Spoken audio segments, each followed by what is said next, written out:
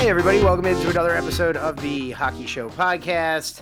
I am Nick. And I am friend of Nick, John Evans. Busy week to get to hockey conversation-wise, so let's get into it. We'll talk about the reverse retros later on in the show. I want to get to that. I want to talk about Bill Guerin. I know you want to talk about the Canucks and some rookies.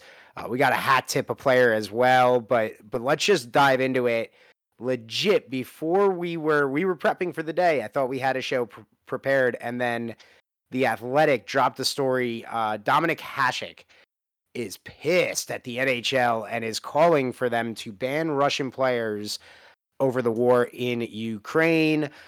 I've heard him say this for a while now. He's been pounding on this drum for a while. Pretty much the sum of it is Hasek not happy with those first two games that were played overseas in Prague because there were Russian players that were playing in those games. And pretty much Hasek thinks that the NHL should prevent Russian players from playing, take away their livelihoods, and punish them over the decisions of one Vladimir Putin. Clearly you can kind of get an idea of where I stand on this, but yeah, Hasek, it is worth noting in the article that Hasek is running politics now in the Czech Republic, so he's running for a political office. That stood out to me as well. Yeah, which seems, when you start taking a stance like this and you're running for politics, there's a little bit of that fishy smell to it, where is this more a political stance? Is this more to get votes? But again, either way, he just thinks the NHL has done a piss poor job. He said he doesn't want to do business with the NHL as long as Bettman and Daly are involved, and he doesn't see them leaving soon. So shame on the NHL. But I want to get your thoughts, Sean. Did you read the story? I did read the story, and I was trying to compare it to the little bit that I know about Eastern Europe and hockey there in general. What two things that stood out. Number one, thank you, The Athletic, for putting this out, and thank you, Dominik Hasek, putting this out before our podcast rather than after. Makes our job a little easier, and I feel like that appreciation should be vocalized there.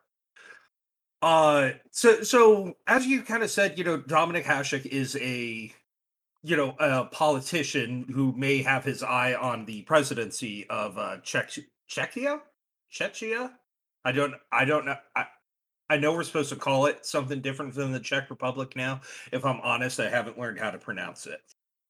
But Czechia, and he's made a lot of statements leading up to the Russian invasion of Ukraine.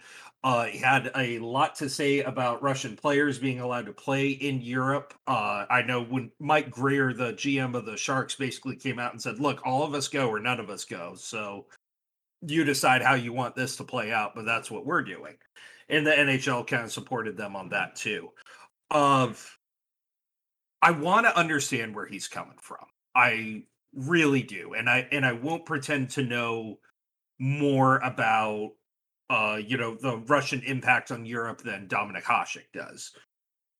What really came to mind to me was a story I heard once. I want to say this was Arturs Irbe. Do you remember Arturs Irbe? I do not. Oh, well, yeah. Yes, I do. Yeah. Yeah, he was a goalie from Latvia. And there was a World Championships. He used to play for the Soviet teams before the breakup of the whole thing. And after once he had a little bit more freedom to say it, he told people constantly, "I'm not Russian. I'm Latvian. I play for Latvia." And that wasn't a team that was particularly well known for being super successful.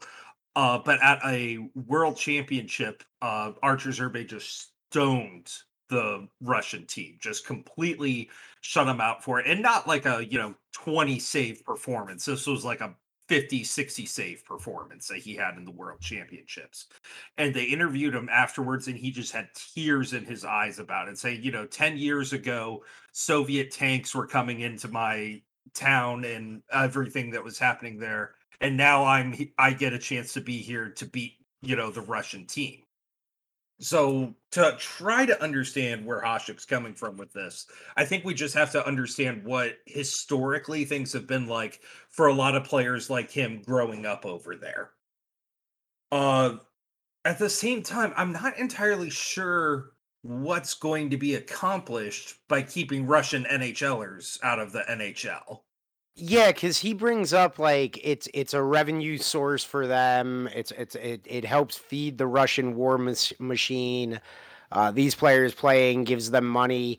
I mean, I guess in the sense of you know players have family back home and they're sending money back home to them, and the rubles are going back into the country. I guess in that sense, but I don't when Artemi Panarin takes the ice at Madison Square Garden, and he's going to be an example I use specifically as well because of the fact that he famous like Hasek is calling to punish Russian players and even those who have publicly Panarin spoken out against the current regime that is doing this in Putin to the point where the guy had to take a leave of absence away from the Rangers because his family was being threatened back home. Like it's so much like it is beyond sports. There is a difference. I get that what's happening there is an atrocity and it is an invasion and it is horrible and it needs to come to an end. But like you said, I don't know how the idea of banning Russian players in the NHL is going to bring about some type of massive change.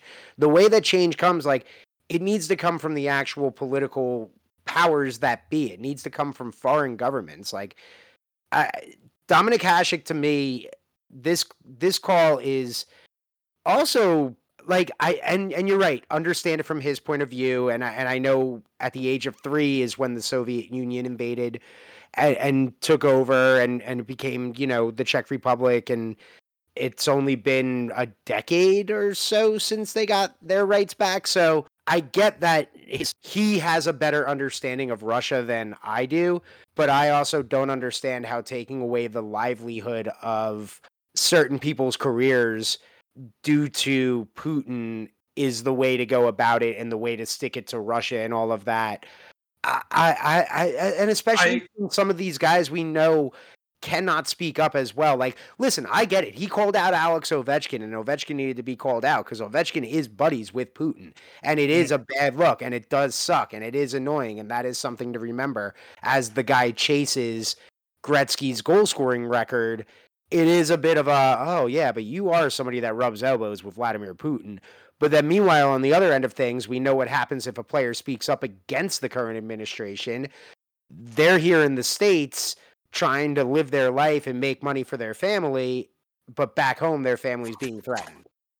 Yeah, and I think what Hasek's main point is with a lot of this is that it feeds into the Russian propaganda machine.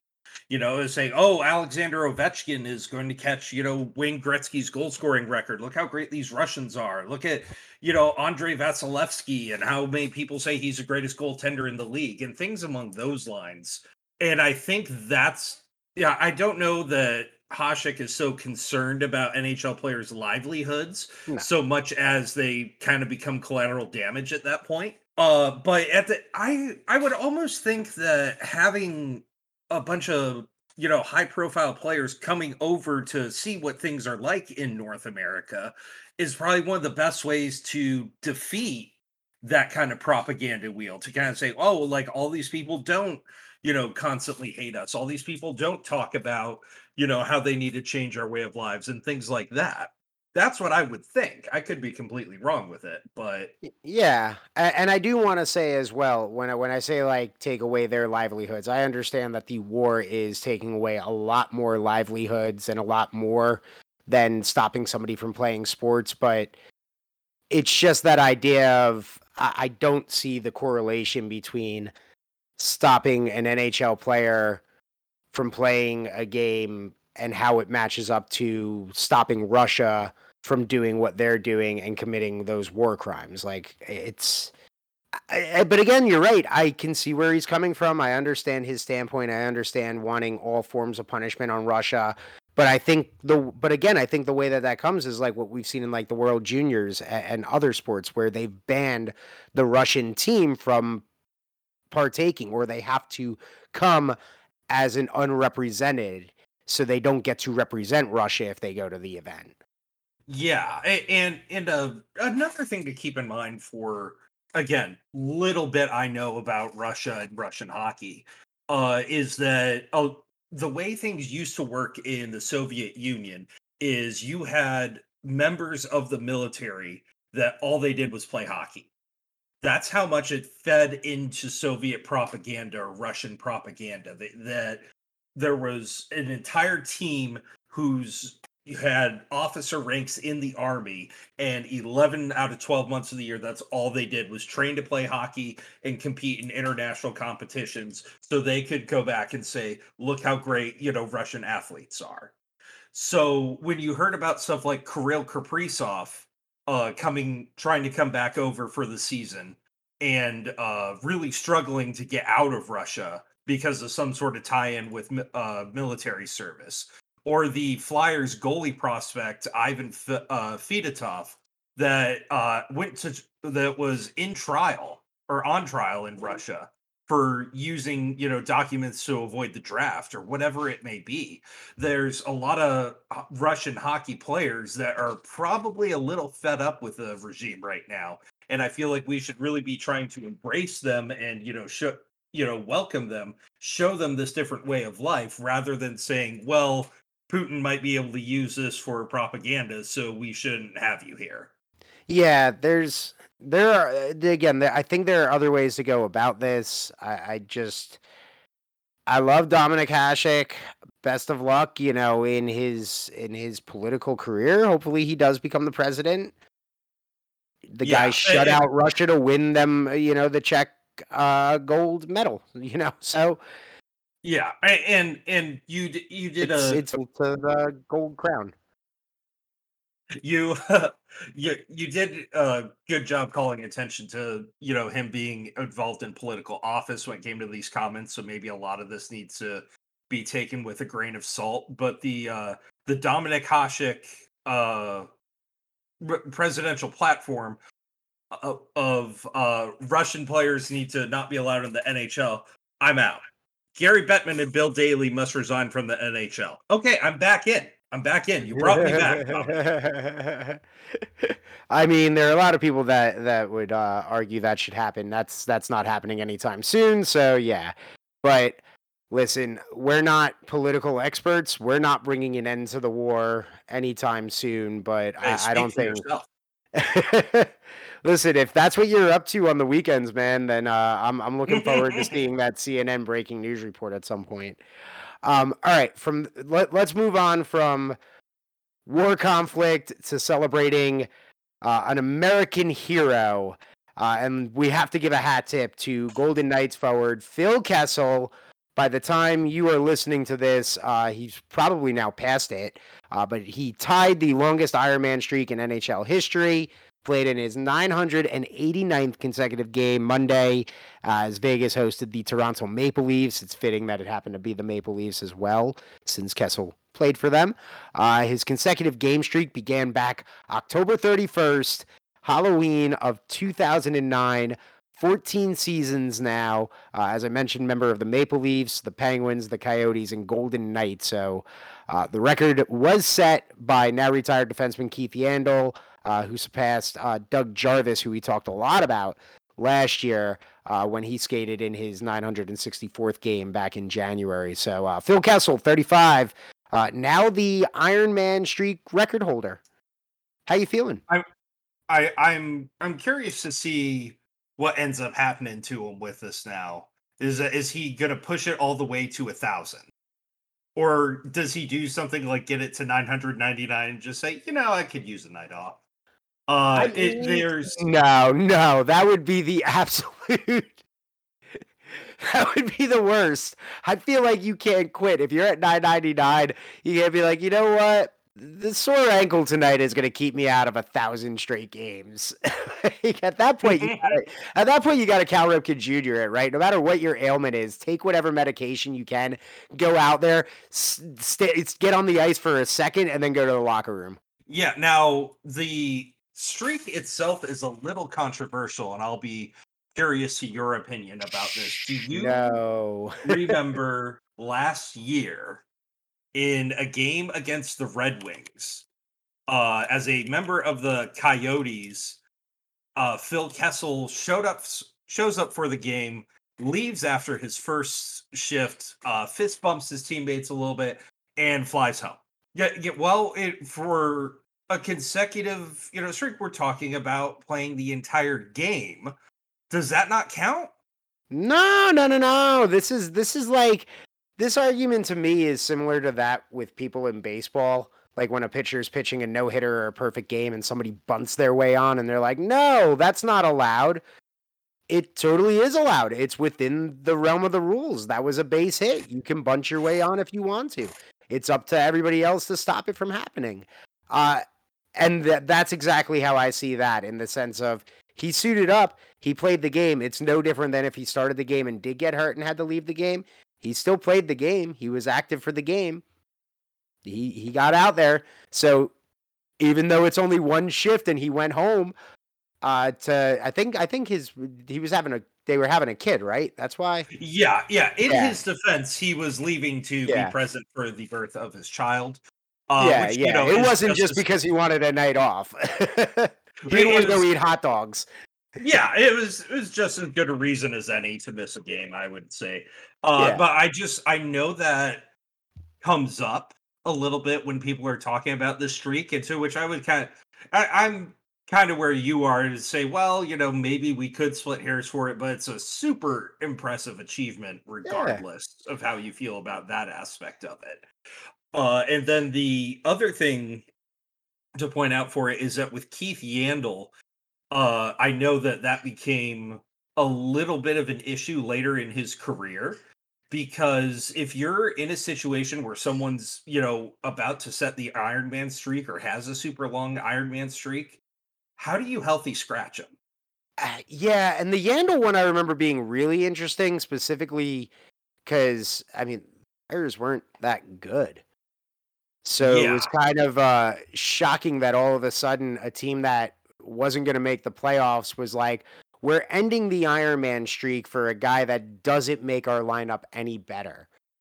Like, we're going to scratch somebody that actually can help us win, and we think we're going to win, but we're going to scratch him for somebody that makes us worse, even though we think it's going to make it. Like, that's again why the Flyers, despite the nice start that they've had, with Tortorella squeezing points out of the early portion of the season for them, that's part of what's been very confusing about the Flyers for the past year and a half now. It's just what the heck they are and what they're doing. Yeah, it's the logical decisions are just not made, where it's like, dude, you can get a basic hockey fan in there and they would know what to do. You seem lost and you're supposed to know what you're doing. Although here's the thing with Vegas, I don't know. They're off to the good start. They're having a really good start. We talked about them last week. Surprising me so far, where I'm starting to go, ooh, I think I underestimated what they could be this year.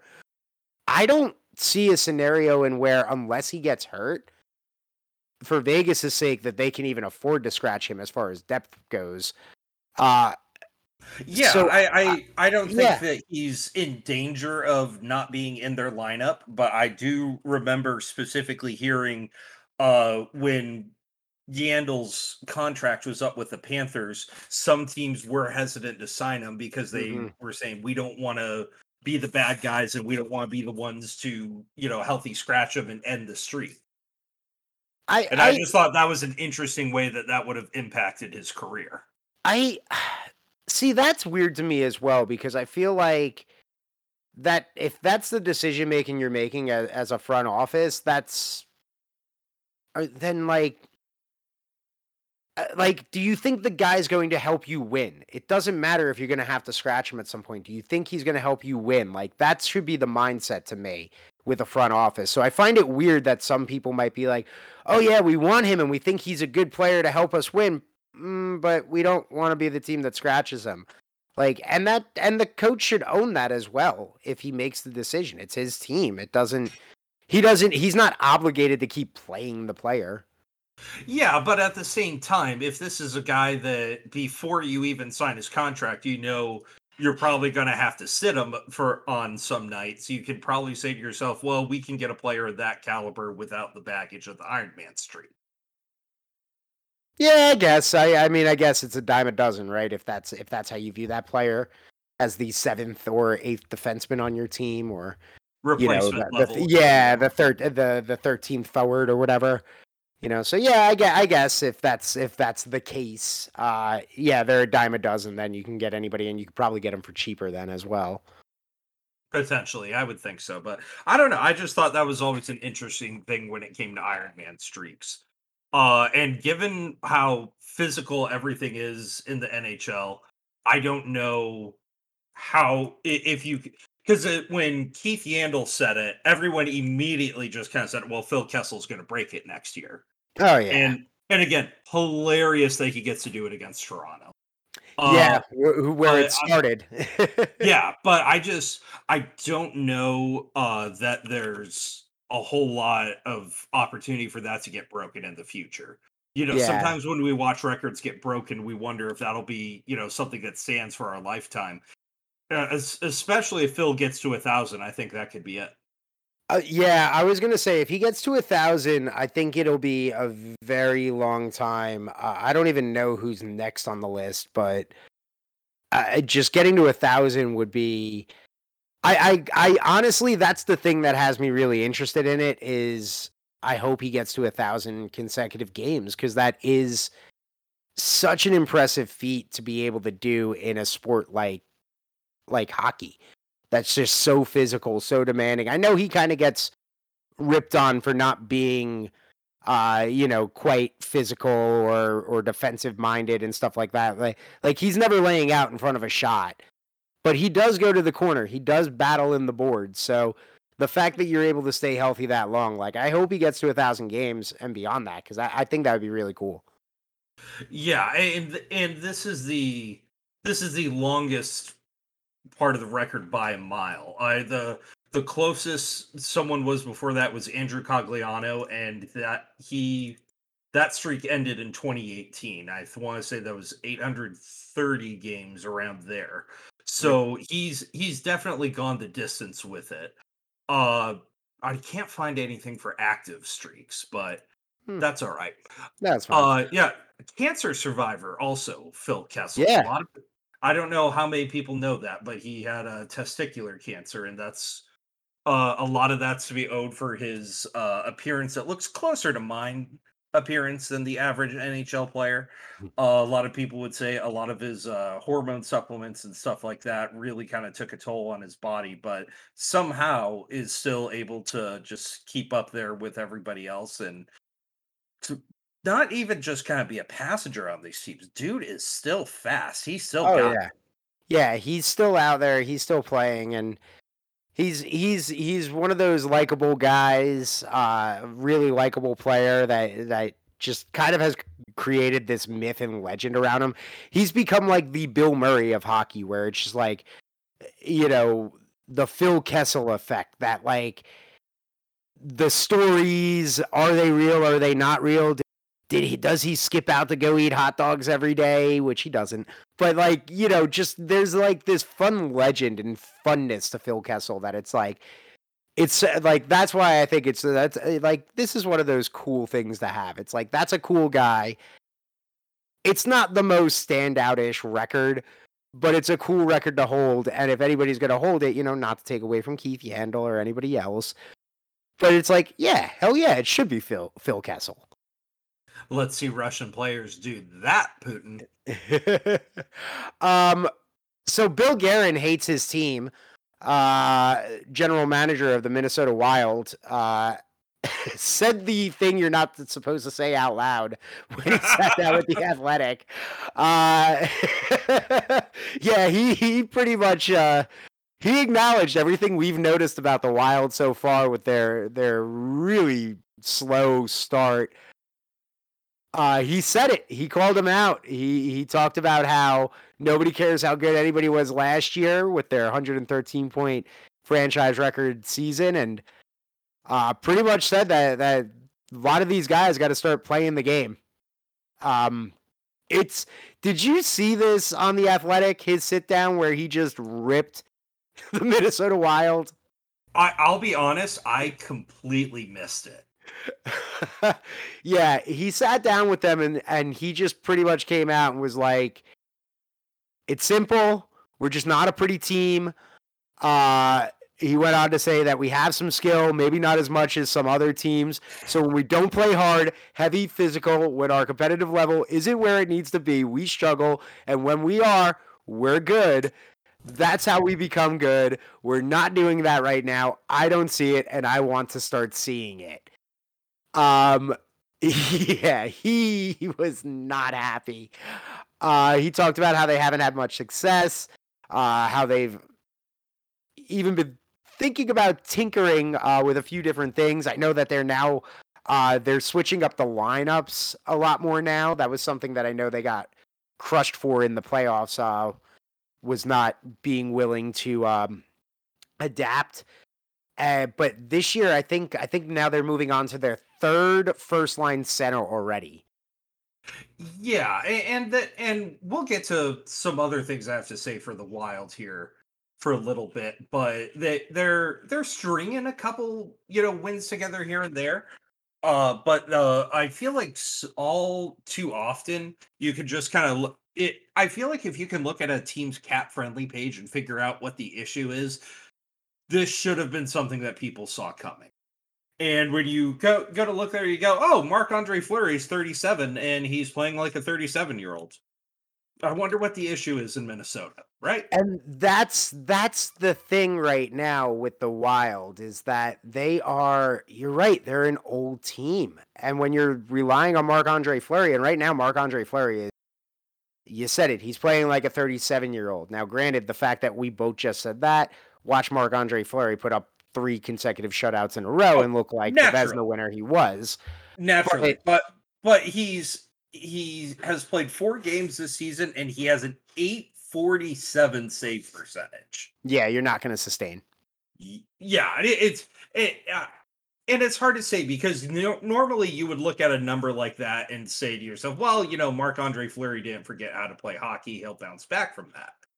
But when you get up there in age like this, you kind of got to wonder, and you got to assume that teams are willing to give him a lot less patience to kind of get his form or get his, mojo going like that. So I wonder how long this goes on for before we are potentially looking at the end of Marc-Andre Fleury.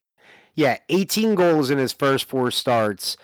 That's what Marc-Andre Fleury has done. Now, he has been better the past 2 games, helping them snag 3 points in the standings, 11 goals against in his first 4 periods, which that's pretty alarming. But I do want to mention that their only win is the team that we're going to talk about next, that you want to talk about, John, is the woeful Vancouver Canucks. So that's the only win that they have this season, as they're 1-3-1. Yes, so, they're up on Montreal right now, but we'll see how long that lasts. So is that my lead in to go off about? Yeah, you could totally. If listen, I think we're done with the Wild. I just thought it was hysterical. Bill Guerin said the out loud, the in your head thing out loud. Yeah, and you've seen some team management do stuff like that before. The Dallas Stars come to mind with their owner specifically calling out Tyler Seguin and Jamie Benn sometimes to media, and then getting a big performance from him after. I imagine it's more tactical than anything. But what you saw here was the Canucks and the Wilds got together in the battle of winless teams, and I sat down to watch it. Whoa! Because you remember beginning of the season, I said Vancouver looks really good, has Bruce Boudreau as a coach. Dark horse to win that division. Not necessarily set in stone, but a possibility. There's no And way then, that they're going to do what they did last year and blow it early in the season. yeah. And so then I told you I went to the game here in Columbus, saw them play, and now I have developed a unhealthy obsession with this team. That I don't know why I'm so drawn to them or why I'm so fascinated by them right now, but I can't figure it out. Is that I watched them play against the Blue Jackets. Uh, a couple things stood out to me. One, Vasily Podkolzin got absolutely rocked, but on a huge hit. And then Johnny Gaudreau had a really neat wraparound goal where he just kind of took it to the center ice, goes behind the net, scoops it in like that. You'd hardly ever see that happen. And so as I was watching highlights for it, I started to think a little bit more about that. Nick, why do we never see wraparound goals? I mean, typically the defense is pretty decent and the goalies are pretty good, and it's Yeah, I if don't know. a Nobody goalie, really goes for it anymore as well, it seems yeah, like. yeah, and goalies typically know that if you see someone blow by the net, you need to jump on over to the other side there. And I looked at the goal when it happened, and Thatcher Demko's still on the opposite side post when the puck goes in.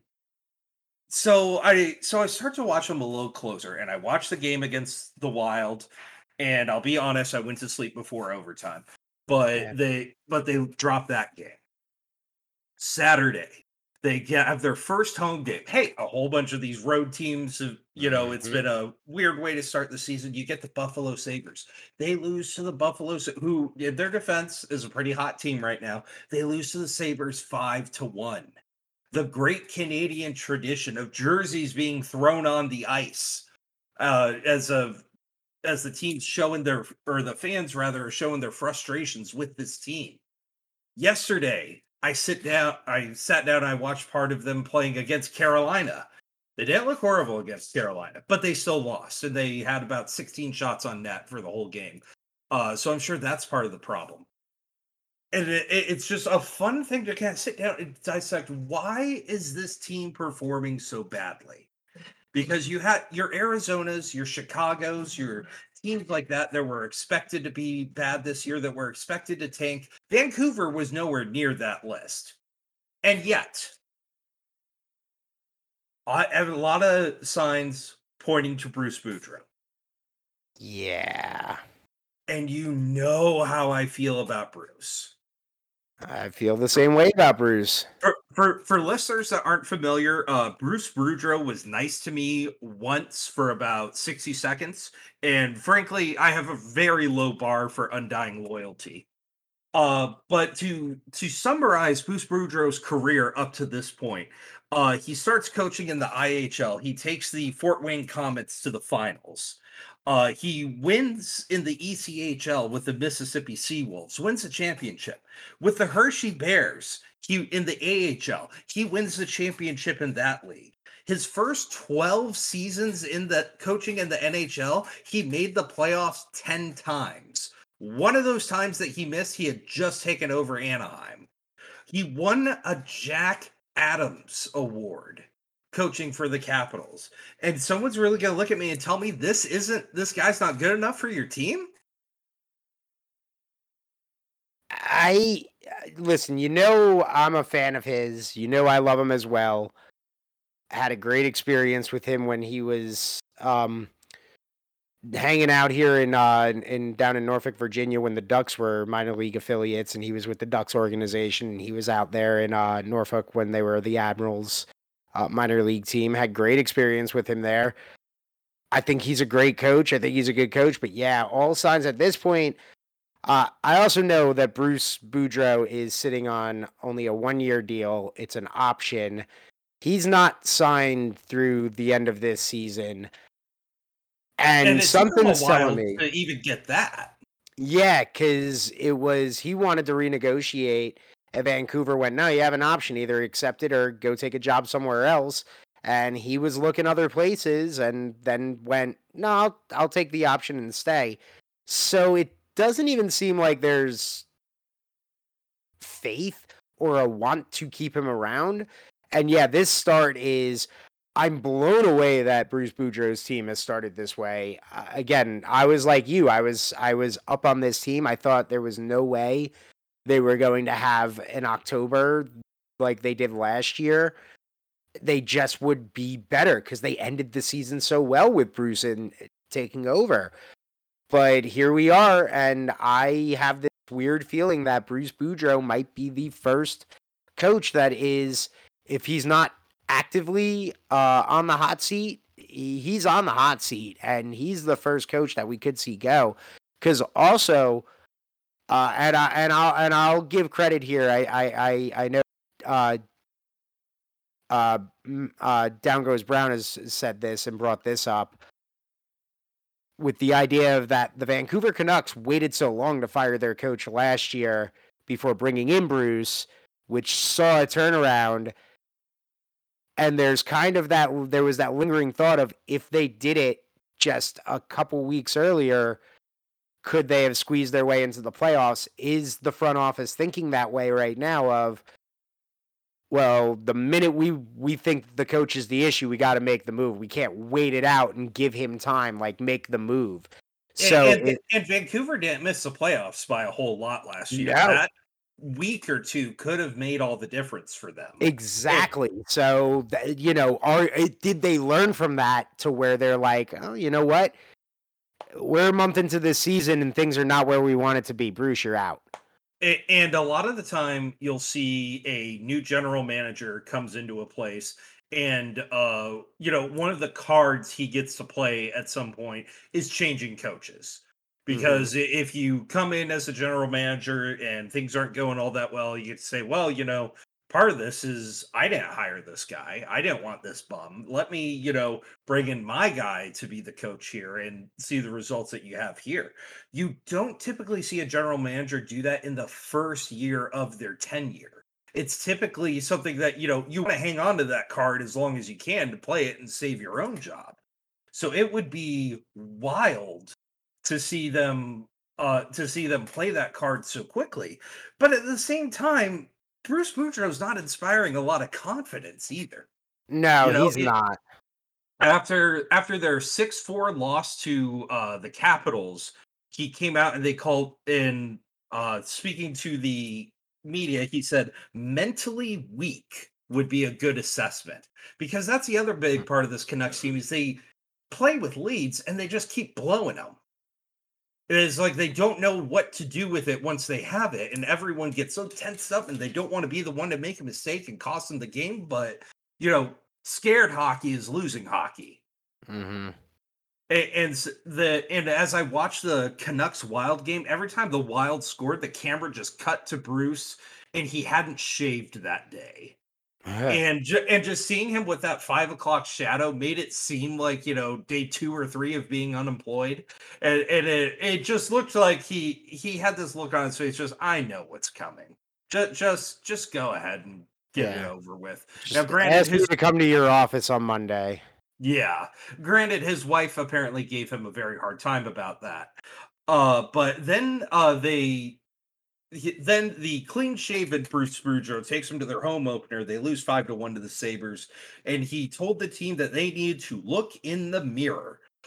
When you hear all these sayings about, well, this was about effort and this is about, the players buying in and caring, that sounds like a coach to me that is just out of ideas, that's out of options, that doesn't know what to do with this. Yeah. He directly says, I'm not doing my job properly now, and that's why we're losing. Bruce, I want to help you. You're not giving me a lot to work with here.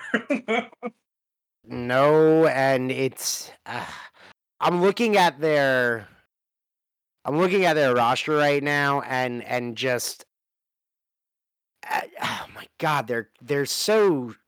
The JT Miller extension is just not going to look good next year because they need to find money for Bo Horvat.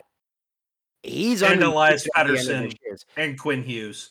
Yeah, Pedersen at least is locked up next year and is a restricted free agent, but at the 7 million plus is what he's getting right now and what he'll be getting next year. We talked about it. The cap will go up, but he's going to at least be looking for 10 million at that point. They are in such a bad situation.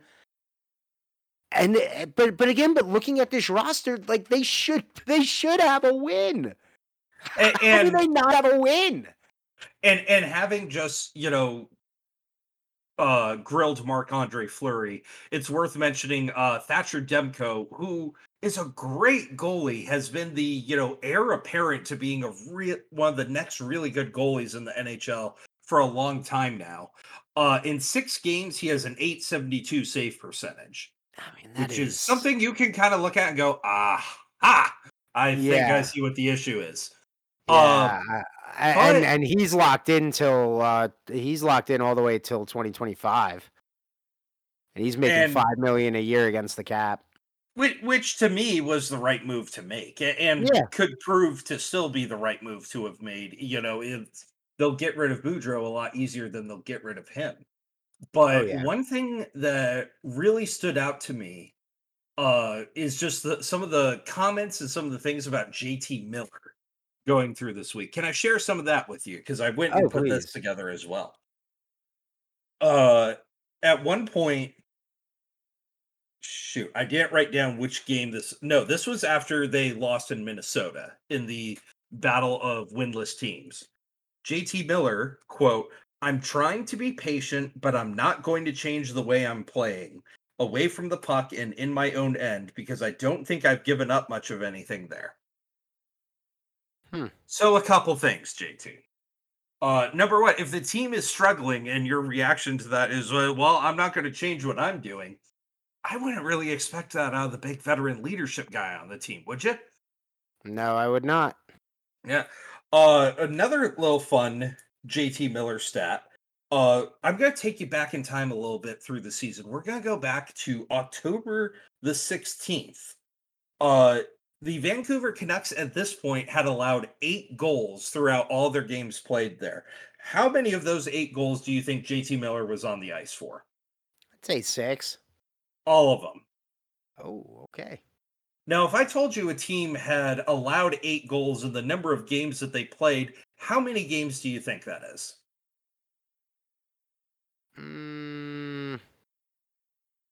At least 12. They played 2. 8 goals, 2 games. JT Miller's on the ice for all of them. What's the common denominator after a certain point? It's JT Miller. And you look at some of the other teams' stats, their power play is playing below average. They're running at about 16% when most teams in the league, on average between 20-25 is something that looks decent. Now, granted, it's still early in the season. We still have 3 teams that have a 100% penalty kill rate. Vancouver's is 57% penalty kill. Now, let me take a quick look at this lineup here. Who has been playing on both of those units a lot? Oh, yeah, it's JT Miller. So I hate to go after a former New York Ranger. Go for it. I know that wounds you to your very core, but it just, as I'm looking through part of that, I'm going, this could be a big part of the problem too. Yeah, it's not clicking this year for him. When we heard that contract extension, a lot of it was met with the skepticism. It was met with that this could work, or this is going to blow up, and this is going to be the first real big move that. Oh man, his name's escaping me, and I just saw it. Their general manager would have to deal with. Patrick Alvin. And it already seems like it's blowing up, and it hasn't even hit the $8 million extension yet. And you can't move that. It's going to be impossible to move that at this point. So you could. I mean, but everybody's pretty much up against the cap right now. Everybody's really cutting it. I know Vancouver has no cap space. But Toronto's you got know who's going to nothing. need players next year? Arizona. Yeah, I was gonna say. I mean, the ones that have the cap space currently, the Ducks, Coyotes, and Sabres. And But I'm pretty sure he has a no move clause as well. I don't think he does. Well, that would be the smartest thing. Let me double check on that. No, he does not have a no move clause. So no, he does. He doesn't have one right now. He does when the new extension kicks in. Oh boy! Oh man! Yeah, so you might want to try and parachute for yourself if there ever was such a thing. That's what I'm saying. That's if he's having the season he's having. I don't know. They're just such a mess right now, and it is mind-boggling to me. Yeah, and you hate to lose a roster player for nothing, but at a certain point, you might start looking at that contract, which wasn't a Jim Benning deal. Patrik Allvin signed that too. Yeah, that's his. That's his. He's got to own. Yeah, that falls on his shoulders. But which probably means he's not going to trade him because he's not going to admit a failure that fast. Yeah, that's a good point. You have to admit that you've really screwed the pooch if you're trading somebody that early on before the contract even starts. Yeah. Yeah. But what hasn't been an issue in Vancouver has been Vasily Podkolzin, who is a rookie and is playing decently well despite not having the greatest team built around him. And I wanted to ask you about some of this because there's two, looking at rookies coming into the year, there's two that have really stood out to me so far this year. Marco Rossi in Minnesota and Shane Wright in Seattle. And we remember Shane Wright being drafted, who was supposed to go first overall, ended up dropping to fourth, and just kind of stared daggers at Montreal and everyone else that passed on him there, right? Mm-hmm. So if you have a team like a player like this is coming into your organization, you don't want to give them ice time. They have to earn it, but you have to think about their development at a certain point too. To where if you get to the point where you just decide this player just isn't going to play that much, it makes a lot more sense to send them to the minors or something like that so that they get a chance to actually play. That, those extra miles there helps them develop as a player. First, before we get into my confusion about ice times, some context. Alexis Lafreniere, his first year in the league, averaged 13 minutes, 53 seconds of ice time. For a second, third line guy, that's pretty fair. To keep things a little more compared to modern rookies, Owen Power is averaging 22 minutes of ice time. Granted, he's a defenseman. They play a lot more in general. But for a rookie, that's a pretty big trust. Marco Rossi, 4 games played, averaging 9 minutes, 49 seconds of ice time. Fourth line minutes. Yeah. Doesn't make sense. Why you got him there if you're just going to put him on the fourth line? I mean, it doesn't make any sense.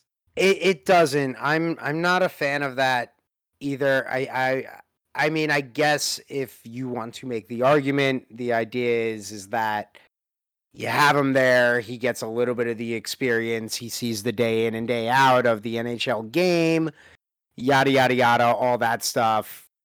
Get the miles now, the reps in now at this level. And then you can send him down and he's got an idea of what it is at the NHL level while he continues to grow at the AHL level. But typically I'm with you in the sense of, like Lafreniere was playing third line. There are Ranger fans out there that are like, how dare they not put him on the first line right away? I had no issue with guys like Kakko and Lafreniere doing that. It's the way the Rangers were built were not the way that Jack Hughes was going into the Devils, where you knew he was going to be the first line center because the Devils didn't have anything. Like the Rangers had a top 6 already built. The rookies were there to be the third line. And I have no issue with rookies playing third line minutes. Where my issue comes, and years ago, back when we did our first the first time around, the Nino Niederreiter with the Islanders, where they That's had him as a fourth exactly who liner. I was going to bring up. Yeah, where they had him as a fourth liner, and I felt that what they did was they stunted his growth to where they then sold him for, oh god, that sounds horrible, where they traded him off for much less than what his value truly is now. Sent him But to Minnesota for Cal Clutterbuck, if I mhm. remember correctly. And there are God, going to be fans out there that are going to say that the Cal Clutterbuck trade is a better trade. Uh, yeah, sure. Convince I yourself don't that mean giving up to. Nito Niederreiter for Cal Clutterbuck was a good trade.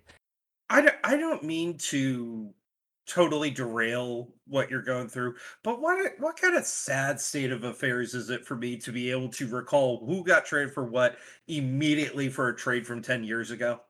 I That mean, did not it's that did not involve my favorite team.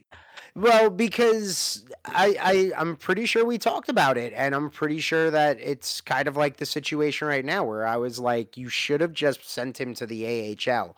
You should have just sent him down and let him get the first line minutes, play the 20 minutes a night, play the power play time, get the reps in at that level against some former NHLers, some guys that have been there, some guys that are on the cusp of getting there already, guys that are going up and down. There's something to the idea for me. And again, maybe it's a baseball thing as well, being a baseball fan. Like, you don't just call up your 19-year-old or your 20-year-old unless you're a team that's going to give them those top 9 minutes. If they're not getting top 9 minutes, there's no need for them to be there. They should be Absolutely. playing And top and minutes in the AHL. and even on a third line, you can put them on the power play, you can put them Yeah, on the penalty kill. There's a lot of little valuable shorthanded places time, for 'em a like little that. 3-on-3, shootout, whatever. You can get them involved in certain ways.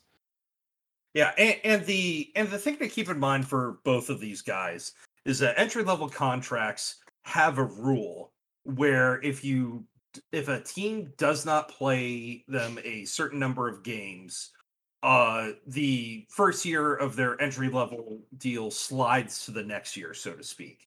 I want to say it's 10 games. I could be wrong on that.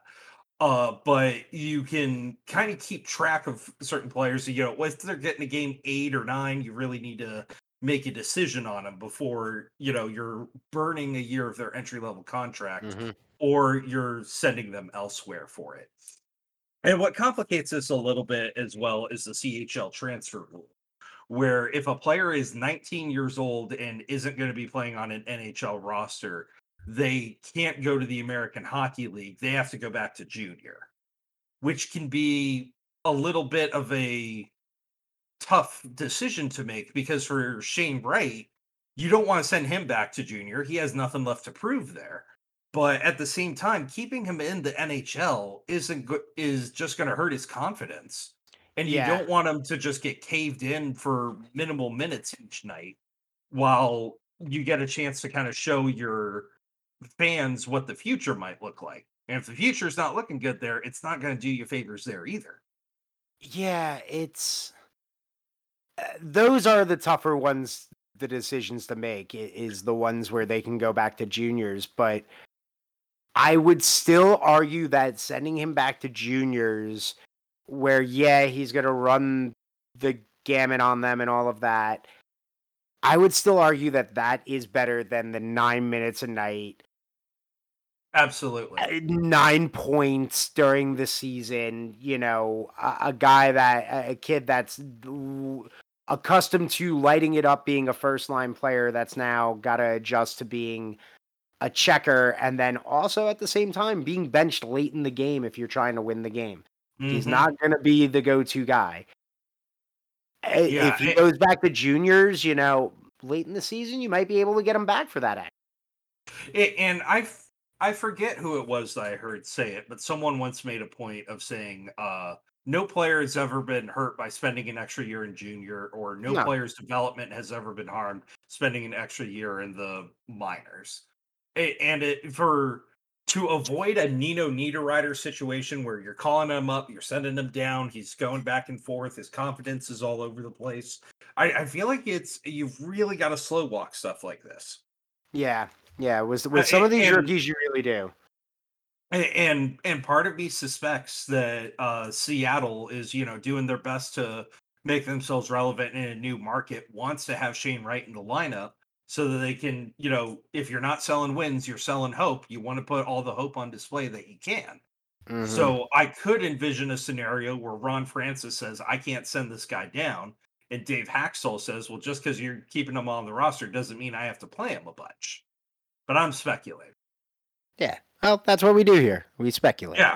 Yeah. For Marco Rossi, on the other hand, doesn't make any sense. If he's going to be on your fourth line, send him to the AHL. Yeah. He's not going anywhere. You can call him right back. It's fine.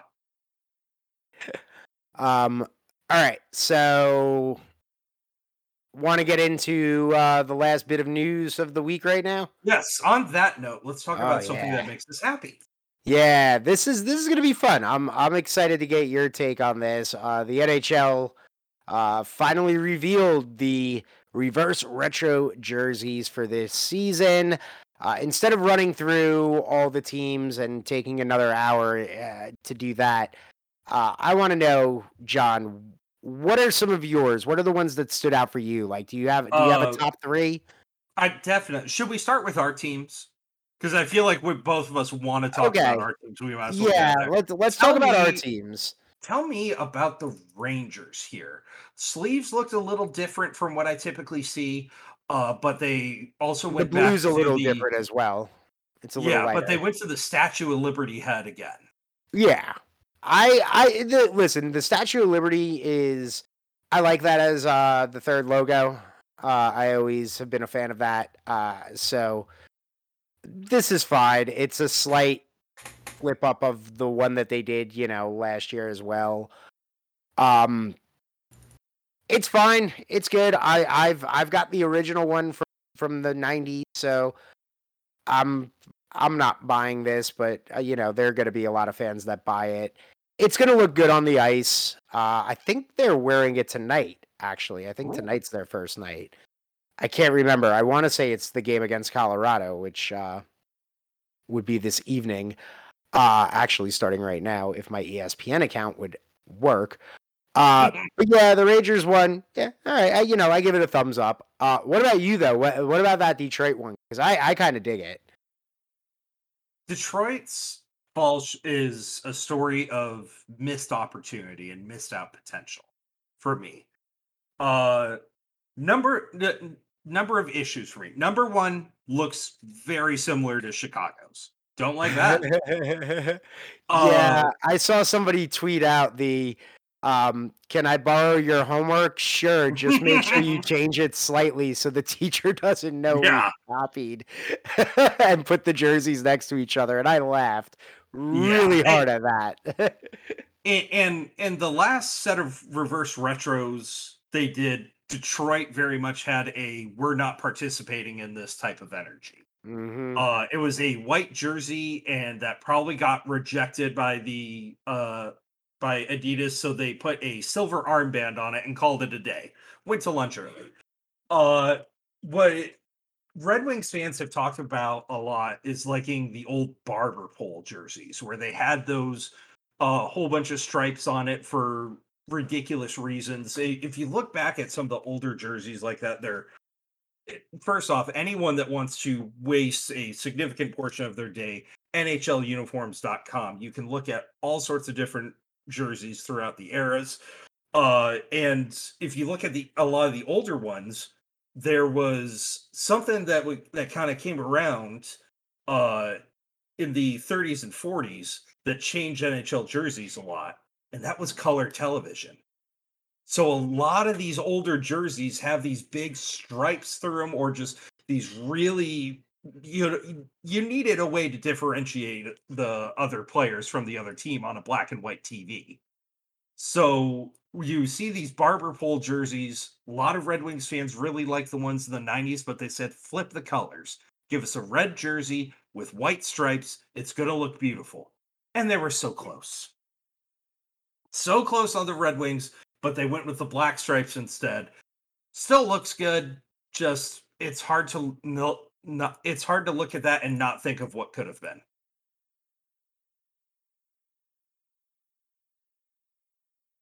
You're muted, Nick.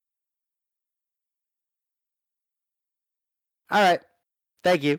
So now that we got our teams out of the way, what are your top three? Do you want to go first, or I can Yeah, go? Or yeah. Let's do a little bit of back and forth. okay, all right. Yeah, I will fully comp to saying that I anything that brought back a bunch of 90s nostalgia probably really did it for me. And that's Yep. not gonna be the same as everybody, and that's fine. It was really interesting hearing an interview with the guy that was in charge of all of these at Adidas, talking about different teams' priorities. Some people are trying to appeal to younger audiences. Some people want to really appease season ticket holders, and it was interesting to hear different priorities for different teams. And one team that really nailed it, Anaheim, got Yes. the old Mighty Ducks logo, got a little bit of orange in on the stripes of white jersey. I have no notes. This is an S tier jersey, in my opinion. This Yeah. is brings back all the warm and fuzzy feelings that you had for the team when they first came into the league. You should be their primary jerseys, in my humble opinion. Yeah, same. This is the Ducks absolutely knocked it out of the park. Really, I even love the whole like we have a mighty past. Just leaning into that aspect of it. I love that jersey. And kind of sticking with that to move on from the Ducks because they were on my list. I got to go with the Sabres as well. I got to go with the Buffalo Sabres, bringing back the Buffalo head. Yeah, Like that Saber didn't head. Like like I this as love much. that. You didn't like this one as much. No, I love the buffalo head as a logo, and especially, speaking of Dominic Hasek, uh, but this was so much better in black and red back then. Like now with the newer blue and yellow colors, like it looks okay, but I don't know. I'm not as crazy about it. See, I like it. I like the white design of it. I don't know. I'm a big I like this one. I really did. I dug it. It brought me back. It just brought me back to the Hasek days. That's for sure. Yeah, yeah. One other one I that really stood out to me, the Florida Panthers. Yes. I looking at this, I said I should not like this as much as I do.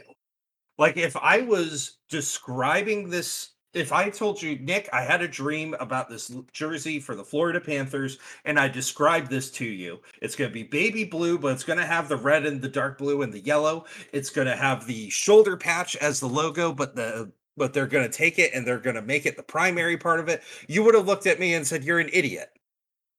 And yet, something about the way they put all of this together, it works great. I can't Yeah. hate it. I can't hate it as well. I really dig that. I dig that jersey. I like that jersey a lot.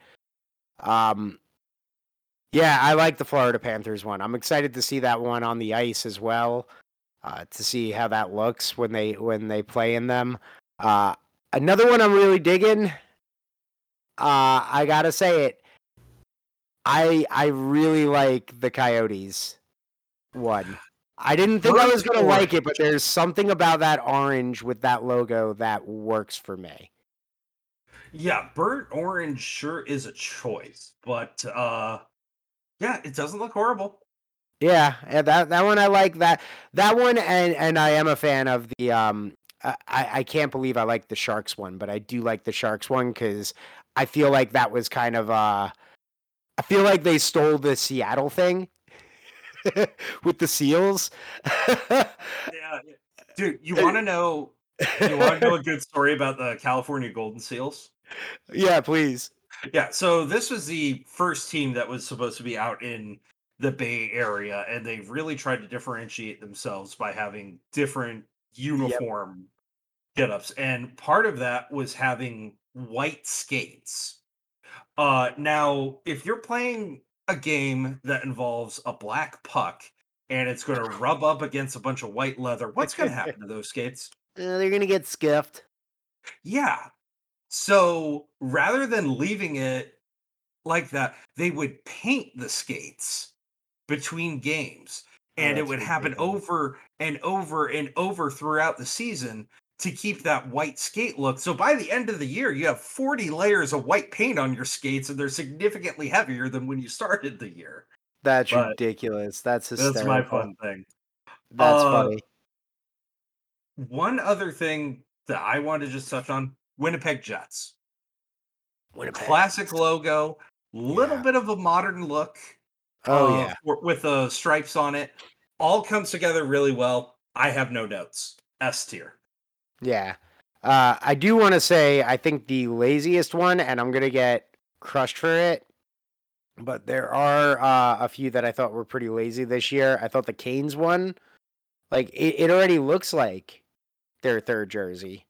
Yeah, It, so for one reason or another, the Canes just never have a decent looking jersey. yeah. Uh, The Devils one kind of as well. I was like, I get it. You're going for like the '90s look of that, yeah, but it's a Kansas City Scouts colors, yeah, it's and I just, who is this for?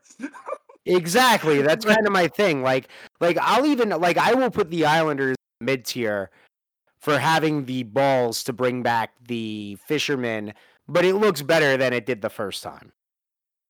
Dude, for Like one at reason or least, another, Islanders fans love those fisherman jerseys. yeah, I will never understand why. Because trust me, it still is absolutely ridiculous and it looks dumb and it looks like I should go buy a thing of fish sticks, but this one works better than the last one. I don't know how they pulled it off, but probably because it doesn't have the super weird like '90s teal overpowering it. Um, Yeah. but yeah, it works a little better. But the Flyers were kind of lazy as well. I know, like honestly, Ottawa, Pittsburgh, the Flyers, the Devils, and the Okay. Canes are like the laziest to me. The Capitals are kind of cool because of the old bring back of the Eagle. Okay, dude. Yes, the Peter Bond. That's what I know him as, is the Peter Bondra Capitals. Yes, yes. The But only the goalie days. yes, I was very excited to see that come back. One thing that stood out to me, kind of lazy, Calgary Flames. Yeah, Everyone loves Smokey the Horse. Those thirds that they had with the horse coming directly at you on it. They elected not to go with that. And then they have this weird diagonal stripe on it that almost looks like a cheerleading skirt. I I don't understand what they were going for with it. yeah. It just looks like it just looks like one of those things where they simply changed the bottom portion of their third jersey already, like putting that Yeah. little weird skirt on it. They were like, what if we instead of having it connect at the bottom, what if we like shift part of it up? And somebody was like, brilliant, send it in. We got our retro. Exactly. Yeah. So But all right. yeah, so that's us not talking about every single jersey. Yeah, well, I mean, we didn't talk about every one of them. We really didn't. We left out a few. Yeah. So hey, but you can check them out if you haven't seen them yet. They're all over they're available for purchase as well. So Are you go getting that ahead. one? I am not. Are you? No. I think honestly, I think if I was to get any one, it probably would be. I would not get the Rangers one, but I would get the Ducks. I would absolutely get the Anaheim Ducks one. I would be torn between that and the Robo Penguin returning for the Pittsburgh Penguins. That looks clean. Yeah, But like I that's said, kind of any cool. 90s nostalgia that taps in, I'm already gonna be bought in. Yeah, same. Hey, that's even why I kind of dig the Lightning one. For the same You reason, know, the '90s feel. props to them for going for that. Yeah, and props to the Maple Leafs for bringing back the pot leaf. Yeah, yeah. On that note, that's where we'll end it. No, what were you gonna say? What were you gonna say? And then we'll wrap it up. They joke that they looked exactly like their jerseys do now. I think the joke was Adidas revealed 31 new reverse retro jerseys and whatever Toronto's doing. Yeah. So some of them are good. I think we highlighted the really good ones, and then some of them are there. So hopefully your team was mentioned. Yeah. Otherwise, we like your team's retro jersey. I think that's fair. I think that's fair. All right, John, do you have anything you'd like to plug? Any follows? Anything like that? Anything going on in the world? If you're angry about anything I said about your jerseys or anything else for that matter, you can find me on Twitter. I'm at JT Evans and the number 0.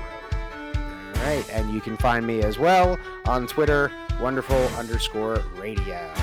Until next week, everybody. Thanks for listening.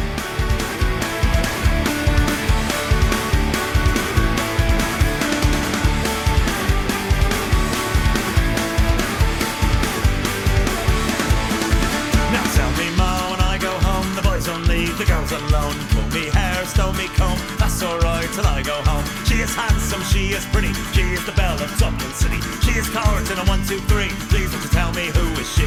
Albert Mooney says he loves her, all the boys are fighting for. Knock at the door and the ring of the bell, home her true love very well. Out she comes as white as snow, rings on her fingers and bells on her toe. Oh, Jenny Morrissey says she'll die, doesn't get the fellow with a roving eye. In a wind and a rain and he'll go high, snow comes shoveling from the sky. She's as sweet as apple pie, she'll get her own lad by and by. When she gets a lad of her own, up till now she goes home. Let them all come as they will, Albert Mooney she loves still. She is handsome, she is pretty, she is the belle of Dublin City. She is coward in a 1, 2, 3. Please don't tell me who is she?